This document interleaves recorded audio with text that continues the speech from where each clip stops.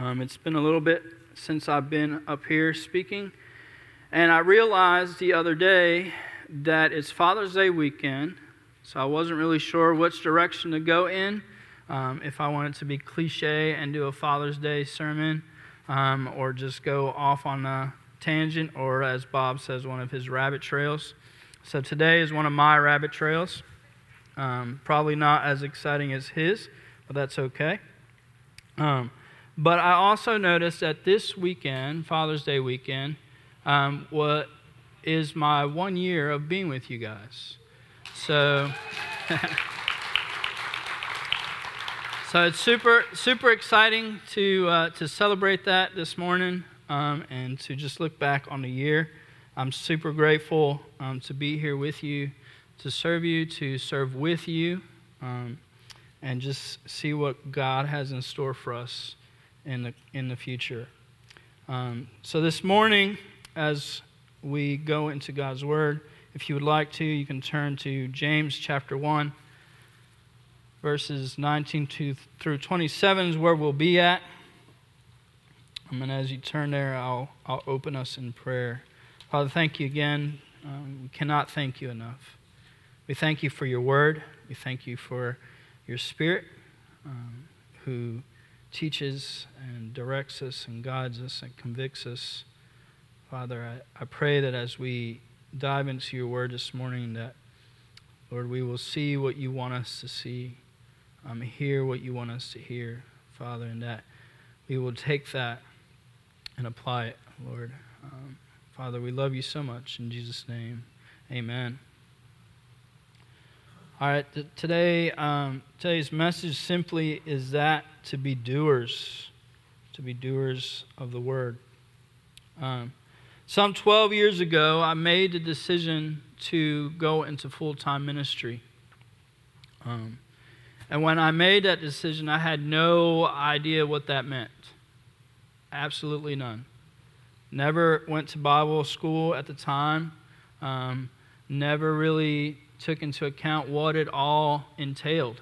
I just knew I wanted to serve God full-time for the rest of my life. I shared with you before in past message a little bit about my story, and it was through my very real encounter with the grace and mercy of God that I made that decision, and that I would do it no matter what He asked me to do and where He would take me with that. At the time, I began praying and seeking where God wanted me, and I sat down with my pastor at the time. I attended Baraka Church in Philadelphia, and my pastor, Pastor Wood, sat down with me, and I just was able to glean from him, just ask him questions, really just grill him with all kinds of things that I was curious about in the ministry life, and what I needed to know. And he shared with me many things.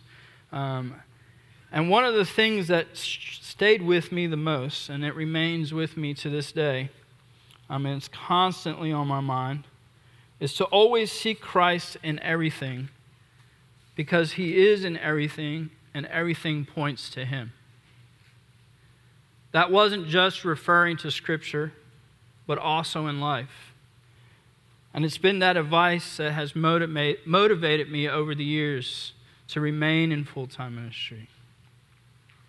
It's one of the things that I thought about first when Bob shared with us that message a few weeks ago, and he gave us the method SOAP on studying Scripture.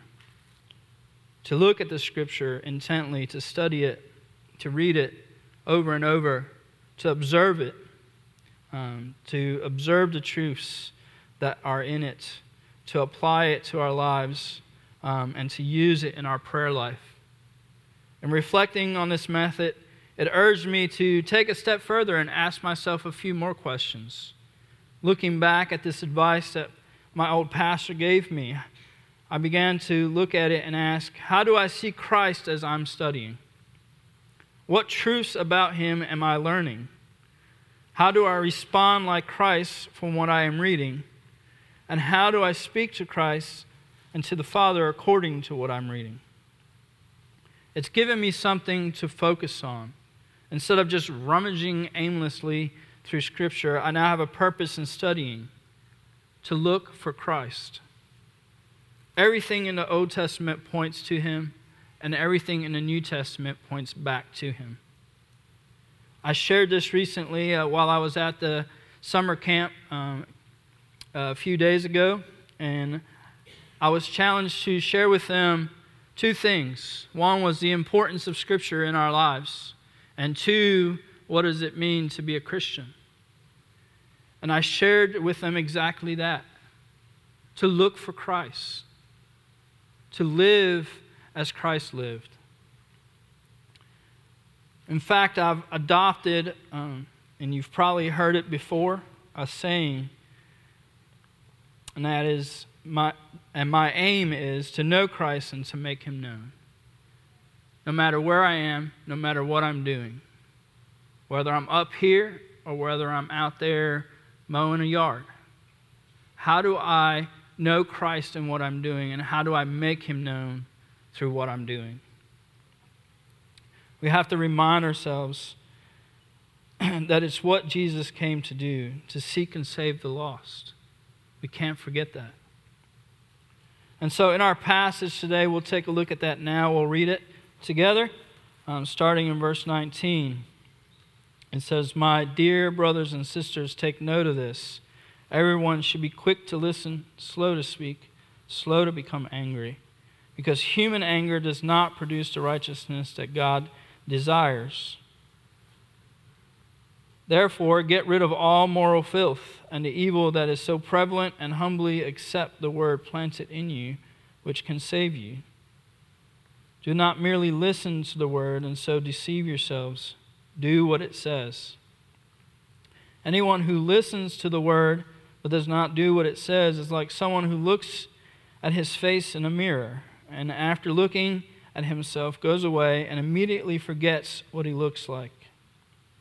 But whoever looks intently into the perfect law that gives freedom and continues in it, not forgetting what they have heard but doing it, they will be blessed in what they do. Those who consider themselves religious, yet do not keep a tight rein on their tongue, deceive themselves, and their religion is worthless. Religion that God our Father accepts as pure and faultless is this: to look after orphans and widows in their distress, and to keep oneself from being polluted by the world." In our passage today, in James, we see a similar message. This letter from James, we note that throughout the book, the name of Jesus is only mentioned twice. It's not a whole lot if you think about it. But at a closer glance, we notice that although Jesus is barely mentioned, his letter is full of Jesus and his teachings. When we look at James, the book of James, many believe it to be, or see it as, kind of a commentary on the teachings of Jesus. It's kind of a mini commentary on the Sermon on the Mount more specifically, which can be found in Matthew chapter 5 and through 7. Our passage today echoes the words of Jesus that can be found in Matthew 7:24 through 27. And that says, "Anyone who listens to my teaching and follows it is wise, like a person who builds a house on solid rock. Though the rain comes in torrents and the flood waters rise and the winds beat against that house, it won't collapse because it is built on bedrock. But anyone who hears my teaching and doesn't obey it is foolish, like a person who builds a house on sand. When the rains and floods come and the winds beat against that house, it will collapse with a mighty crash." Simple, right? Having built a couple buildings from the ground up while at camp, I kind of understood this. Actually, anyone who owns a house, or lives in one for that matter, understands this very quickly. What's your foundation? What does your house sit on? If it is on a solid base like rock, chances are it isn't going anywhere anytime soon. But if it's on something soft like sand, well, the first sign of water, I would encourage you to pack up and move on. That house won't be in good condition depending on the strength of the structure or the strength of the storm on that structure. That's how our lives are in Christ. It's the importance of studying scriptures. The more we know and learn about Christ, and the more we act on his word, obeying his word, the stronger our foundation, the less shaky things will be. We saw echoes of this in 1 John. Walk in the light. Love one another. Why?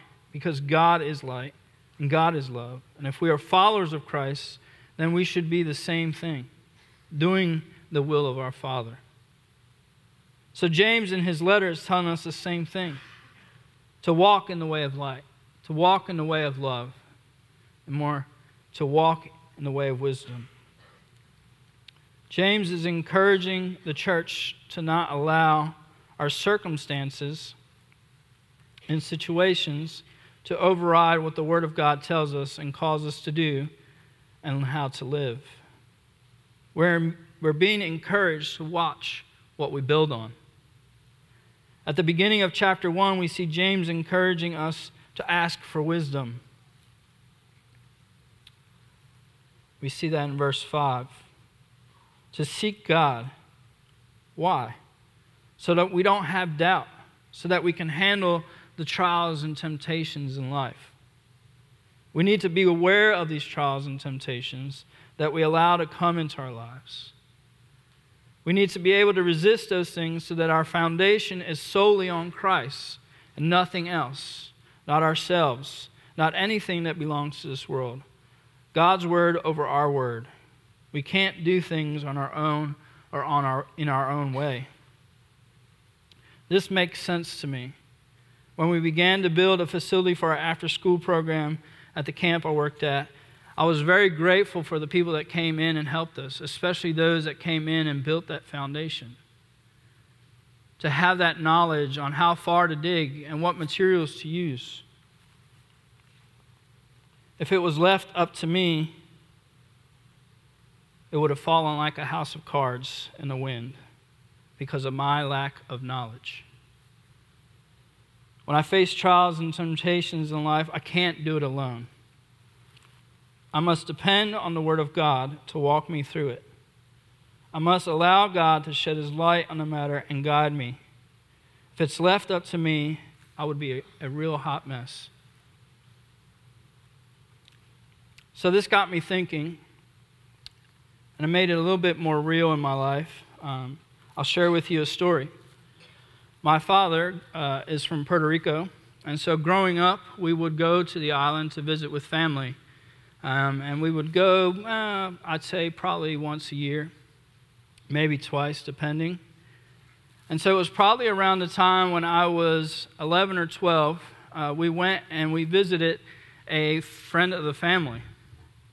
And as we were arriving, their kids came running out, and we got to meet with them, and just, we kind of went off and did our own thing, and we were running around the house when I was starting to realize they had a lot of really cool toys. They had 3 kids, and it was me and my sister. And so they had a lot of cool things to play with, and even had a boat that was there, and the boat was parked on a trailer. It wasn't in use at the time, but it was there. And so, of course, I'm like a kid in a candy shop, just running around, playing with all these things. And finally I came around and I noticed that one of those things was a go-kart. Oh, somebody already knows. All right. As we were running around, I inquired about it, and I asked him about it, and he looked at me and he said, "Hey, do you want to drive?" And never having driven anything in my life before, my answer to him quickly was yes. The extent of his tutorial on how to operate it consisted of, hey, you pull this string to start it, you sit in the seat, you press the 2 pedals. When you want to stop, you go. When you want to stop and when you want to go. And this wheel, you turn it to the direction that you want to go in. So I said, it can't be that bad, right? Pretty simple. So we started it up. I jumped in, and off I went. About 3 minutes later, I found myself speeding too fast. And as I was coming around the corner, I lost kind of control of the go-kart. And instead of coming around the house, I drifted off and went straight across the yard, directly towards the boat that was parked on the trailer. So in all of my wisdom of driving, because, all of like 3 minutes of experience, I knew exactly what to do. And so as I was driving down, and you can imagine just bumping along, and I see this boat, my first inclination and my first thing to do was to throw my hands and my feet in the air and just scream really loud. Thankfully, his father noticed what was going on, and he jumped in. He ran over and was able to get his foot into the go-kart and hit the brake before we went into the boat. Apparently, I wasn't going as fast as I thought I was. You see, my lack of wisdom and knowledge of driving gave me a poor foundation. I didn't know what to do. I didn't know what was going on. I didn't know what I was doing, which made it very difficult for me to respond accordingly in the predicament I was in. How often does that happen in our lives? We find ourselves in a pickle because of our lack of knowledge and wisdom on something. We make hasty decisions. We make choices without having a full understanding of what is happening or how something works. And unfortunately, in most of those situations, our first response or reaction is, "Why, God?" Or, "Why are you allowing this to happen to me?" You see, in my own situation, I would venture to say that God had very little to do with what was happening. That was my oops. I didn't know the gas pedal from the brake pedal. In fact, if he was involved in it from the very beginning, I would say that those trials and temptations that we face in our day-to-day lives wouldn't be happening, and if they were, they wouldn't be very challenging at all. We fall into these things on our own. If we jump a little bit before our passage in verses 13 through 18, we see James tells us, and it says, "And remember, when you're being tempted, do not say, 'God is tempting me.' God is never tempted to do wrong. He never tempts anyone else. Temptation comes from our own desires, which entice us and drag us away. These desires give birth to sinful actions, and when sin is allowed to grow, it gives birth to death. So don't be misled, my dear brothers and sisters. Whatever is good and perfect is a gift coming down from us from God our Father, who created all the lights in heaven. He never changes or casts a shifting shadow. He chose to give birth to us by giving us His true word, and we, out of all creation, became His prized possession." If you look in the NIV and the NASB, I believe it says that we become His first fruits.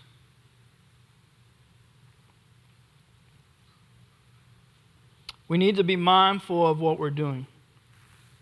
We can't just go blaming it all on God. We must be responsible for our own actions. We need to be mindful of what we're doing, careful how we build. Christ should be our cornerstone and foundation. Everything must go off of Him. He is our standard and our guide. If we look at 1 Corinthians 3 and Luke 15, we're warned on how to build on this foundation. We can't go at it blindly and then blame God for it. He gives us everything we need, and all of it is good and perfect. We sang that song this morning, "You're a good, good Father." Nothing bad comes from the Father. We need only look to Him. He knows the plans. He is the master builder. He has taken us in as His children. He's made us His first fruits, or as the NLT says, His prized possessions. We have been redeemed and reconciled. It's been a part of His plan from the very beginning. He has been moving towards salvation and reconciling of all things since the beginning of time. You see, He gives us that identity in Him. We're free. We sang that this morning as well. I am no victim. I'm not a slave. Jesus Christ is the way, the truth, and the life. We can count on Him. God didn't just say that He loved us, but He showed it to us. It wasn't just words. He didn't just speak, but He acted on it. He did it. And so we're warned. Our words are powerful. Just as God used words to put the earth and us into existence, our words put things into motion as well. He exhorts us, James does in verse 19. He says, everyone should be quick to listen, slow to speak, and slow to become angry. We cannot allow and should not allow our sinful nature to override what God has put inside us. Those things are a distraction to who we are. Those temptations, those trials, bad habits, you name it, those things distract us from what we should be doing and what we're intended to do. And so he encourages to slow down a bit. Take in what's going on. Don't be so hasty.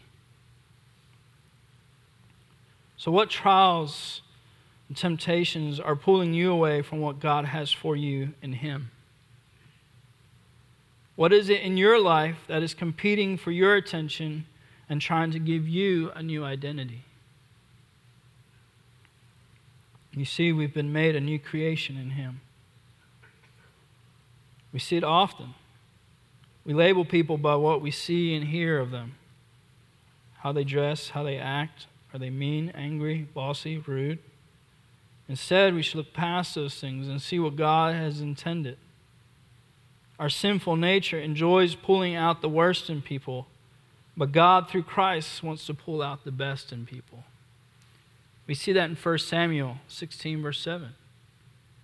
He doesn't just look at the outside, right? But He looks at the inside. He sees the heart. These trials and temptations and so forth spoil and hinder our witness. We become bad fruit. We must become aware of what is hindering us. Not just those external things, but we must look deeper and find the struggle internally. It's a heart check. It's like David in the Psalms when he asked God to search him and know Him. We see that in Psalm 139. David wanted to know what was keeping him from living how God wanted him to, and to keeping him from glorifying God and all that he was doing. He didn't want to spoil his witness of who God was and still is today. So the question begs, what do we do and how do we change that? James tells us in verse 21. He says, therefore, get rid of all moral filth and the evil that is so prevalent, and humbly accept the word planted in you, which can save you. We need to put off all filthiness. The NASB says filthiness and the remains of wickedness. The word filthiness in the Greek means to lust after things of great sensuality. This is not just sexually, but any sort of moral impurity. Anything that pleases the senses and moves us to sin. In the same manner, the remains of wickedness are those things that are evil and malice, things that pervert the truth. It's pretty strong language from James.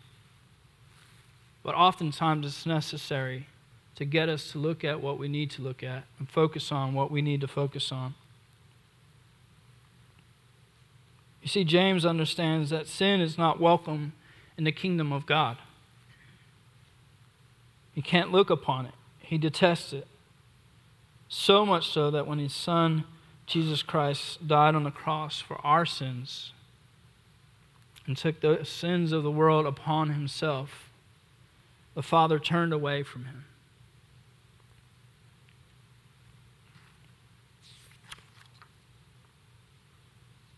But he doesn't just leave us there. He doesn't just say, hey, you need to clean yourself up. Get rid of all this junk. Right? He doesn't just leave us there without any other options. If we look at verse 21 again, it says, therefore get rid of all moral filth and the evil that is so prevalent, and humbly accept the word planted in you, which can save you. You see, when God asks you to remove something from your life, he's going to give you something in place. Verse 21 says that we must receive the word that has been planted within us. Humbly submit to the word of God. You see, he gets straight to the issue. It's another heart check. We need to submit and be obedient. Not just listen, but we must also do. We must also act. Another question for you this morning is, are you submitting to God's word or to your own desires and pleasures? Sometimes it feels good to keep the old clothes on, right? We feel comfortable. We think we look cool. We think we look good. In reality, we look funky. I know I'm not the only one that holds on to your favorite pair of sweats, even though they may have a hole or two in them. It also reminds me of those memes that you see depicting what we think we look like we're doing versus what we actually look like when we're doing something. Actually, let me give you an example. All right. So this is how I think I look like when I'm driving, Mr. Cool up top, and that's how I actually look at the bottom. Good old Mr. Bean. It's completely all over the place. You see, we never see what others see unless we're told.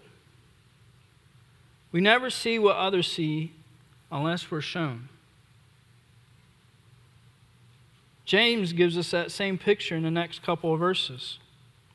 He says, but whoever looks intently into the perfect law that gives freedom and continues in it, not forgetting what they have heard, but doing it, they will be blessed in what they do. Oh, that is the wrong verse. Here we go. And anyone who listens to the word but does not do it, do what it says, is like someone who looks at his face in a mirror, and after looking at himself goes away and immediately forgets what he looks like. How many times have we done that? We wake up in the morning, we go in, look at ourselves in the mirror, and just quickly walk away.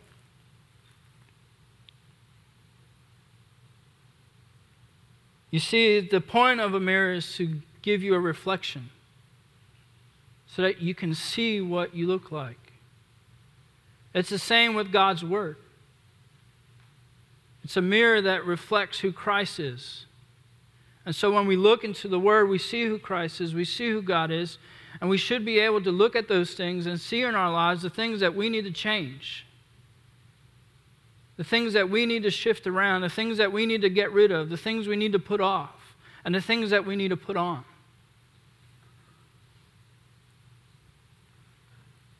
Looking into the Word of God does that for us. When we're studying with Him, when we sit down with Him every day, the Spirit convicts us. Don't miss that. When we take something off, God always gives us something to replace it with. We see that here as an example in this passage. We see that we take off pride and we put on humbleness and humility. We take off filth and the remains of wickedness, and He clothes us with humbleness and humility in His word. So don't be afraid.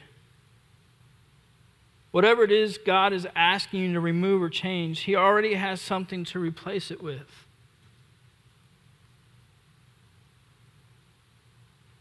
It takes intentionality to be intentional. We need to be committed to do what we're doing. We need to be committed as followers of Christ to the Word of God and doing the will of God in our lives. If not, we'll be like the house built on shifting sands. When the waves come, we'll be pulled out to sea, and instead of drowning in His grace, we'll be pulled down by the riptide of this world. But it's not just as simple as that.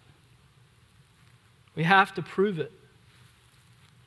We have to do something about it. We can't deceive ourselves or blind ourselves. See, we see this in Scripture, not just in James. But if we look back in Matthew, we see this with the rich young ruler. The rich young ruler came to Jesus and he asked him of what it takes to get into heaven, to have eternal life. And so Jesus responds to him and he tells him, he says he has to obey all these commands, and he lists all the commands. And the rich young ruler, I'm pretty sure with a smirk, says, I've got that covered. I've done that. I've kept all of those. And so Jesus looks back at him and responds. Here's a heart check. It says to give all that he has away, to help the poor. It was at that the rich young ruler turned away saddened. You see, when Jesus asked about the commandments, the ruler was quick to say that he was keeping them all. He kept the law. It was the traditions of man, the things that man wants to see upheld and obeyed. But when Jesus asked him about his riches and to care for the least of those around him, that was too much to ask. You see, the rich young ruler wasn't willing and ready to obey the gospel, the greatest commandment, to love his neighbor as himself, to love God with all his heart, soul, mind, and strength. He wasn't willing to give all that he had left to God. So it begs the question, what are you holding back and what are you holding on to? If we look at verse 25, it says, but whoever looks intently into the perfect law that gives freedom and continues in it, not forgetting what they have heard, but doing it, they will be blessed in what they do. It's what we need to do. Look intently at the Word of God. Be intentional. Spend time with Him. Not just 2 minutes a day, but dig in. Ask some questions. Do some studying. You see, it's a perfect law, a law of liberty. It frees us and allows us and helps us to resist those trials and temptations, those things that hold us back from being who He intended us to be, who He created us to be. And that was to be people who bear His image.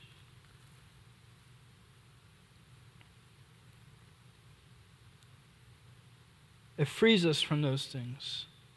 It allows us to be on pursuit of God and the things of righteousness.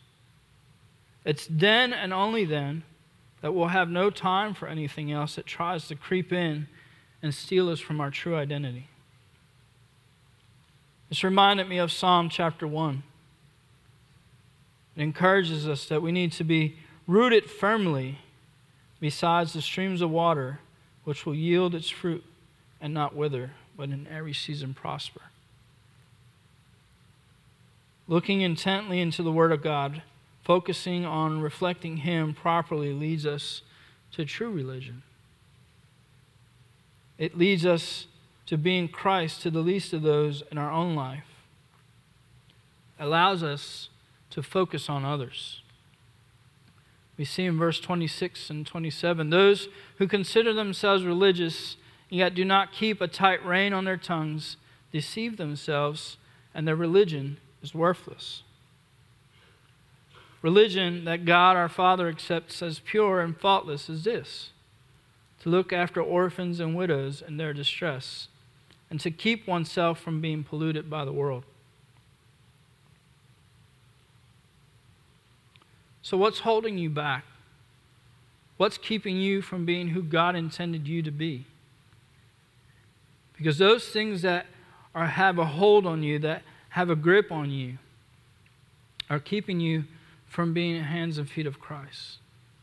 It's keeping you from being a vessel of His love and grace to those around you that need it. Who are the least of these around you? In your family, among your friends, your coworkers? Again, what's holding you back from being who God created you to be? An even greater question, are you willing to let it go? Will you allow Christ to clothe you in new garments? Will you make a move? Not just listening to what He said, but actually going out and doing God's word. I'll leave you with this quote from Martin Luther. A religion that gives nothing, costs nothing, and suffers nothing is worth nothing. A religion that gives nothing, costs nothing, and suffers nothing is worth nothing. You see, Christ gave it all for us. And so we should be completely focused on Him and be working with intention to remove those things from our life and allow ourselves to be who He intended us to be. Let's pray. Heavenly Father, again, we thank You. We're so grateful that You love us so much. We're so grateful that You gave Your Son to die on the cross for our sins. Father, thank You for Your love and grace and mercy. Father, I pray that as we leave here this morning, Father, as we go and spend time with family and friends, as we go and begin a new week, Father, that we will just make that extra time to be with You a little more each day. And Father, that You will reveal to us the things that we need to take off and the things that we need to put on. Father, that we shouldn't just listen to Your word, but that we should do it. And Father, by removing these things and putting on what You've given us, that it gives us freedom. Freedom to do the things that You want us to do, that You need us to do. Father, again, we just thank You for Your word. Thank You for this day. In Jesus' name, amen. This time we're going to receive our tithes and offering as the gentlemen come forward. If you're visiting with us today, we ask that you do not place anything in unless you have a visitor's card. This is a time for our members and regular attenders to worship and giving. Thank you.